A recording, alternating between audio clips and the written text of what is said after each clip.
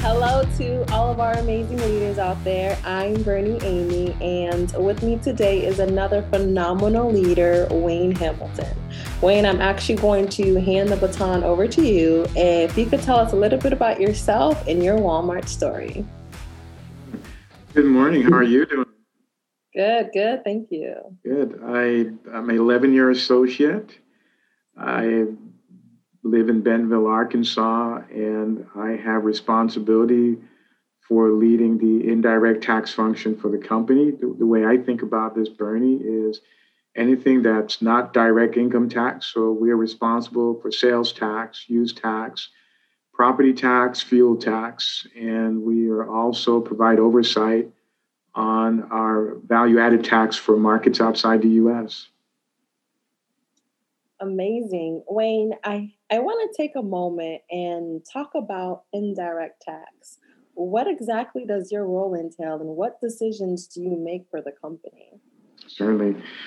Indirect tax is responsible for making sure that all of the sales tax we collect when we sell products to our customers is remitted to the appropriate jurisdiction on an annual basis. We file somewhere north of 40,000 sales tax returns, and it's in the billions. We'll also make sure that we pay our property taxes on our different properties throughout the U.S., also in Puerto Rico and in Hawaii. Wow, Wayne, it's so good to know what you and our financial leaders are doing behind the scenes. I know at one point you were leading our global tax controversy team, and now here you are leading a bigger division in our company, playing another major part in our company's financial decisions. Our leaders would love to know, Wayne, what did you do so different from others that made you stand out prior to your promotions? Uh, that's a that's a tough question, Bernie. Uh, I don't think it's one thing. Mm. If I think there are multiple things. It's not only for me the ability to get the job done, meaning whatever you role you're hired into. Part of it is also your ability to work across the organization and get involved.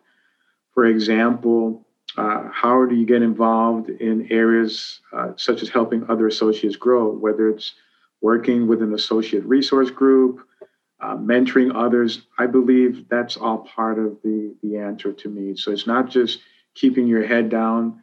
Did you get all of the returns filed? Did you get them out timely? It's really how are you impacting the lives and careers of others? Absolutely. And, just to your point, Wayne, a wise man once told me that people are always going to pay attention to you. They pay attention to the way you lead, they pay attention to the way you interact with others and how you develop others and how you hold yourself accountable and your team accountable in your area of responsibility. But on that topic, Wayne, I know sometimes we make mistakes in our roles, but it can be challenging, right, to own up to some of those mistakes. But it's great leaders like yourself that have made mistakes along the way that can help other leaders recognize that piece of ownership that would help them stand out. With that being said, Wayne, what was one mistake you made in the past that helped your development? And how did you learn from that mistake? Wow, that's a tough question because I've made a lot of them. Uh, One of my mistakes, as I would think about that, is we were tracking a statute and statute of limitations, and I had missed it, even though I had it on a report, and a few others had also missed the statute, and the statute would have allowed us or precluded us from taking some further action. And at the end of the day, I just said, hey, I've missed this statute, and here are the reasons why I believe it will not cause this much of an implication because there was a way to say that the statute had not expired based on the legal position that we could take. What I learned from that, Bernie, is this: mistakes are going to happen. For me, it's not that the mistake took place, it's two things. What did I do when I found out about the mistake? What did I do to own it? And second, how do I go about making sure it doesn't happen again? We don't live in a perfect world. And if you can figure out to encourage people to own their mistakes and then come with solutions and how to fix them, that's the best thing you can do as a leader. If we create an environment where people are afraid of saying, I've made a mistake, then we will never get to resolve some of the issues we need to resolve that will help us to grow as people and as an organization. And I like to create an environment where, you know what, people can quickly raise their hand, own the mistake, and together we can figure out how to make sure it doesn't happen again. Absolutely. And just to your point, Wayne, when we can recognize our mistakes or even our team's mistakes, I think it can build a culture of trust in the work environment as well, because being vulnerable enough to speak to failed trials and being able to teach to it creates a sustainable learning environment. And part of being a leader is constantly learning as much as we can. Wayne, in our high-performing culture, we have leaders who are constantly seeking promotions. What leadership advice can you give to those who want to promote into a leadership role? Getting promoted is a good thing, or wanting to get promoted is a good thing. I think there's a balance, and oftentimes promotion comes when you're doing a fantastic job and the opportunity opens up. And as I talk to many associates, I said those are the two pieces. So what happens, Bernie, when you're doing a great or fantastic job, but there is no opportunity? And sometimes people become frustrated. That's when you really have to dig in and go, okay, what other skill sets can I pick up? What other things can I learn while I'm waiting for that opportunity to come, and that I'll even be greater prepared when it happens? That's the hard part at Walmart, just like in any organization. We all want to get promoted, and sometimes it's not on the cadence that we want it to come. But that doesn't mean we should become disappointed or disillusioned that it won't happen. It just means we have to work that much harder in getting prepared, that when the opportunity does come, that we're ready for it. Absolutely, Wayne. And I just want to take a second and highlight your current leadership role with the company. I can't imagine the scale of responsibilities that you own, especially with tax laws and ensuring our company is in compliance with our federal agencies.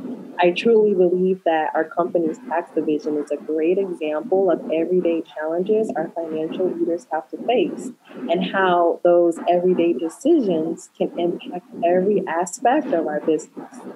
Wayne, what feedback do you have for our leaders that are facing tough challenges today? And what advice can you give them to help overcome those challenges? The biggest advice I would start out with is, if you're in this by yourself, you're going to run into problems. You have to be able to build a team around you that you learn to trust. And let me define trust. Trust is, for me, a level of transparency where there is clear communication and openness. Trust is knowing how people will respond in certain situations. Will they own up to it? Will they come and say, this is what needs to get done? If you're able to build that strong team around you, while you may have the ultimate decision making, it will allow not only others to grow, but great sources of input. Said differently, if I had to think about everything from A to Z, soup to nuts, I would fail. The question is, can I surround myself with people that will give me advice and give me input that would allow me to make a better decision in the end? Build your team, build people you can rely on. And this is one that most leaders sometimes struggle with. I like getting differing opinions. I don't want someone who looks like me or thinks like me. I want people who are going to give divergent points of view, because when that happens, that's when we really begin to think differently around the solutions that we're building. Absolutely. Wow. You are definitely insightful, and I can't imagine the complexity of your role, but I do want to let you know that you are making such a huge impact on our customers and our associates. I wish I could spend some more time with you, but before I let you go, Wayne, are there any last words you would like to leave us with? Certainly. One bit of advice I like to give, Bernie, is as you think about yourself, that I challenge to think about how can you help others grow? How can you help others develop their career? If you take as vested interest in others as much as yourself, I believe that's where the difference really comes in. That's really helped me in my career. I have made it part of my mission, part of my objective, to help associates at all levels, whether they work for Walmart, outside of the company. I believe that to me is part of my DNA that's helped with my success. Wow, phenomenal. Wayne, thank you. And thank you to all of our financial leaders out there. You guys are definitely the foundation of our company. And without your leadership, we wouldn't be where we are today. Thank you, Bernie. You're welcome. All right, guys. Thank you for spending time with us on another episode of Leaders of Walmart. See you next time. Thank you for joining us on this episode of Leaders of Walmart. To join in the conversation and meet some great leaders in our company, follow along in the workplace group, Leaders of Walmart. Thanks for tuning in. We'll see you next week.